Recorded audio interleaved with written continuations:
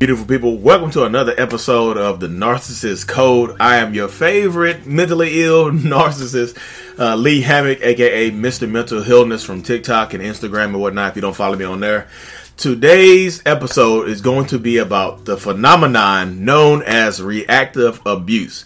This is one of the main questions that I see on TikTok and on Instagram, and one of the main things that people want me to address.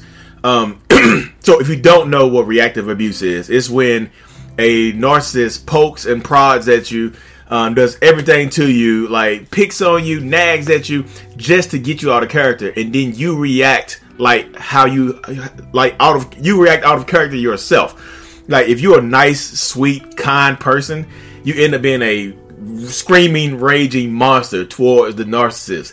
And a lot of times the narcissist will sit there calm, and you'll be screaming, crying, hitting them, doing things like that, while the narcissist is sitting there calm, cool, collected, sometimes smiling or smirking or something like that, and sometimes recording you. That's what reactive abuse is, pretty much just to get you out of character. And from the empath perspective, or the perspective of the narcissistic abuse survivor, reactive abuse is a terrible thing. You know, you feeling it, you out of character.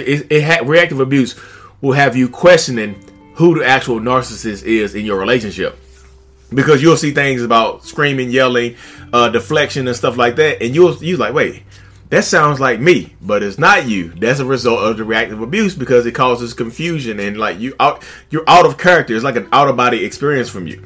But we're not talking about from the empath perspective today. Today, we're going to be talking about from the perspective of the narcissist, me. Because if this is your first time here, you know I am a diagnosed person with narcissistic personality disorder.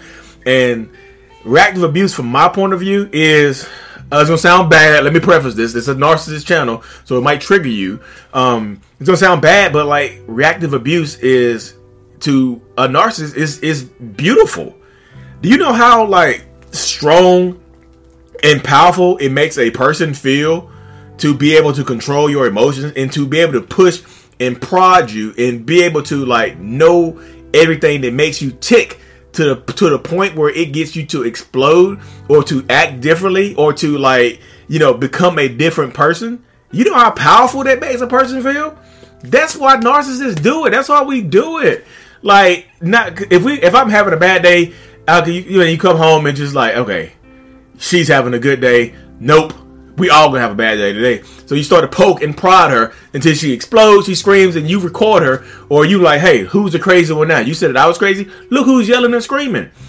Why are you yelling at me? Why are you screaming at me? I've been talking to you in this calm tone this whole time, but now you're yelling and screaming at me. So who is the narcissist here?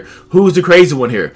And a lot of times it will have you, the empath or the abuse survivor, questioning like whether or not that you are the actual narcissist. It'll make your mind turn. It'll make your head spin and things like that.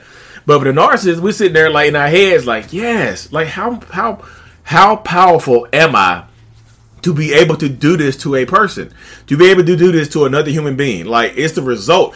And a lot, like, this is gonna sound like, again, y'all, it's gonna sound twisted, but like, it's also a form of like, it could turn the narcissist on. Like, I don't know what it is about reactive abuse, but like when you get to the point where you can control somebody's like emotions and temper and get them to scream and yell at you, it's like a turn on. Like, it's just like, wow, you're a different person. I want you right now. I need you right now. So a lot of times, if you've been experiencing reactive abuse, a lot of times the narcissist, you might end up, it's like, wait, we just had makeup, sex or whatever, and it was great, but like getting to that point was like getting to the point of the great makeup sex was like, you know, terrible. But in the narcissist's mind, it wasn't terrible. It was a build up to that point. It's like a control thing. I know a lot of people on my social media compare it to like being a dom in like BDSM type stuff, and I get it. Because like narcissists want that control. We want to control control literally everything. We want to control how you look, how you talk, how you act, how you process things, how your emotions. We want to know what makes you tick so we can make you explode like that. Anyway, we want to know how to control you.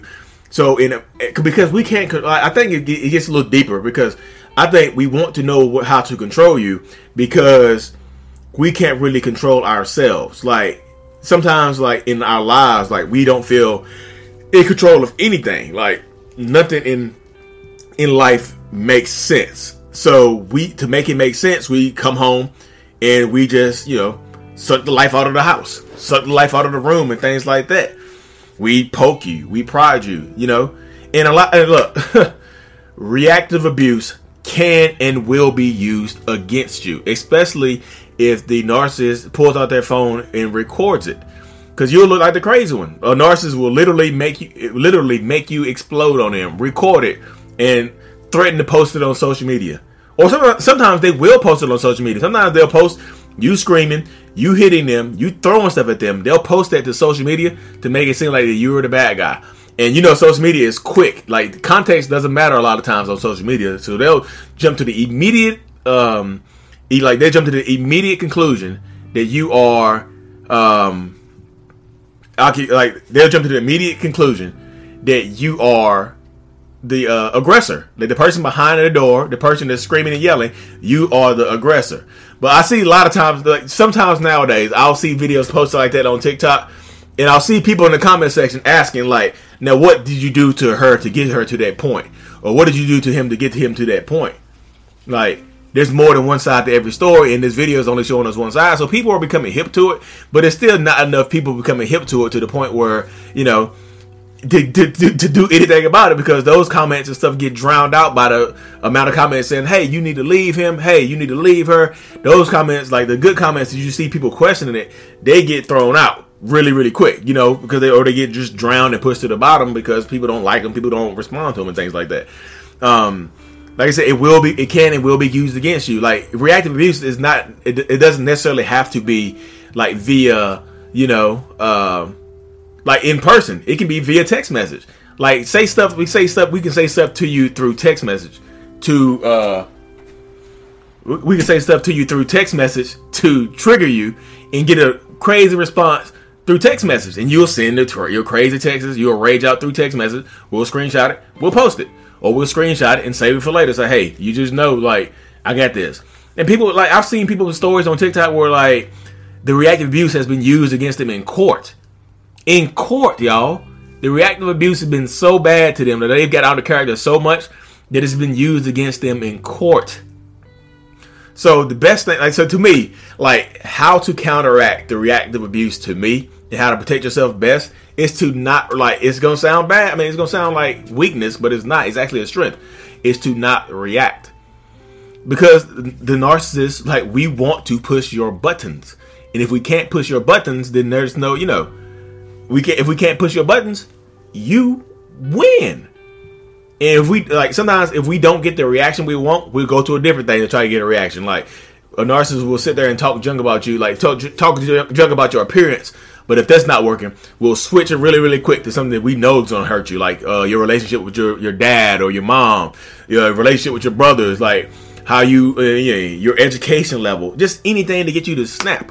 But like I said, like, because it literally, when I'm getting screamed and yelled at, I don't know, it turns me on. Like, I know it sounds weird, I know it sounds bad, but I'm just trying, like I said, my goal here is to just 100% try to keep it real with y'all and come. I know people are going to judge me and say some negative stuff about me. I expect it. But I mean, should I get it? Maybe. But I definitely expect it, because like I live this. This is my life, y'all. I'm not giving y'all a, just an inner look at my mind, how my mind works and things like that. And, sometimes it sucks. It sucks being a narcissist, because people are going to judge me regardless. Like, because I let them know that I'm a narcissist, people will immediately judge me. They don't care. They don't care about anything. And I don't know. I'm not looking for, sympathy or anything like that. But that's just 100% how it is. And how does it get me react so fast? So a question I got on TikTok was also, how does he get me to react so fast? Maybe like 5 minutes into a fight, and he's so overwhelming. Because he gets you to react so fast because he knows what triggers you the most. That's why, like, narcissists are literally like, like little information gatherers. Like, just want to collect all the information we can to use against people later. Like, that's when I first meet somebody. In my last episode, like I said, when I first meet somebody, I'm gathering information to protect myself. Even against my wife, even with my girlfriends, even against my cousins, my new friends, my coworkers, my best friends. I'm gathering information to use against them because I know, because in case they hurt me, I need to be able to hurt you worse. So that's what the reaction comes from right there. That's literally what it is right there. Go past the little warning. I'm just going to read a couple more questions on here, y'all. Do you consider silent treatment a form of reactive abuse? I don't know. Because silent treatment has to come from, I feel like the silent treatment has to come directly from the narcissist. So I guess the silent treatment can lead to reactive abuse. Because, like, if you are talking to me or you talking to your narcissist and you feel like you're not being heard, you might start yelling and screaming. So you can't hear me when I'm talking low, so I'm going to talk loud. And you might start hitting me and stuff like that. So silent treatment can definitely lead to some, reactive abuse. It can lead you to react a different way to get a reaction from us. Like, you want to make sure that you're heard. So you start yelling, you start screaming, you start sending mean text messages, that you normally wouldn't send. You start getting out of character and cussing and stuff like that, So I think that might be it. Yeah, I'm trying to keep this a little short because, guess what, y'all? I'm having a baby tonight. My wife is having contractions, so we'll probably be having a baby tonight or tomorrow morning sometime. So I'm keeping this a little short. I'm talking kind of fast because, baby watch. We're on baby watch, y'all. Why does he think the reactive abuse is worse than what he's done to cause it? That's the question, y'all. He said, hey, Lee, why does he think the reactive abuse is worse than what he's done to cause it? Because it's like, I know every action deserves a reaction, So even because we see as because we're not typically to get reactive abuse. We're not yelling and screaming at you. We're like saying, like me, a covert narcissist. I'm saying stuff in a subtle tone. I'm saying stuff slowly and just kind of passive aggressively and in a low tone, so it doesn't seem as bad. You're yelling and screaming, so in my mind, like, your yelling and screaming outweighs me talking about your dad. Talk about your mom or whatever. So I talked about your mom in a low, calm tone. It was the truth, so you reacted negatively. So that's why, in his mind, in your narcissist's mind, that's probably why the reactive abuse to him is greater than what he said to you. But anyways, y'all, like I said, I'm keeping this thing short. I'm gonna try to keep them like 12, 15-minute episodes and whatnot, so I'm not overwhelming y'all and talking all day and whatnot and babbling. But anyways, like and subscribe to this thing. Look, book is in the making. The book is gonna be fire. I was right there last night. It's gonna be fire. But anyways, y'all, thank y'all for tuning in. I really, really appreciate it. Don't forget to like and subscribe. Thank you so much. Peace.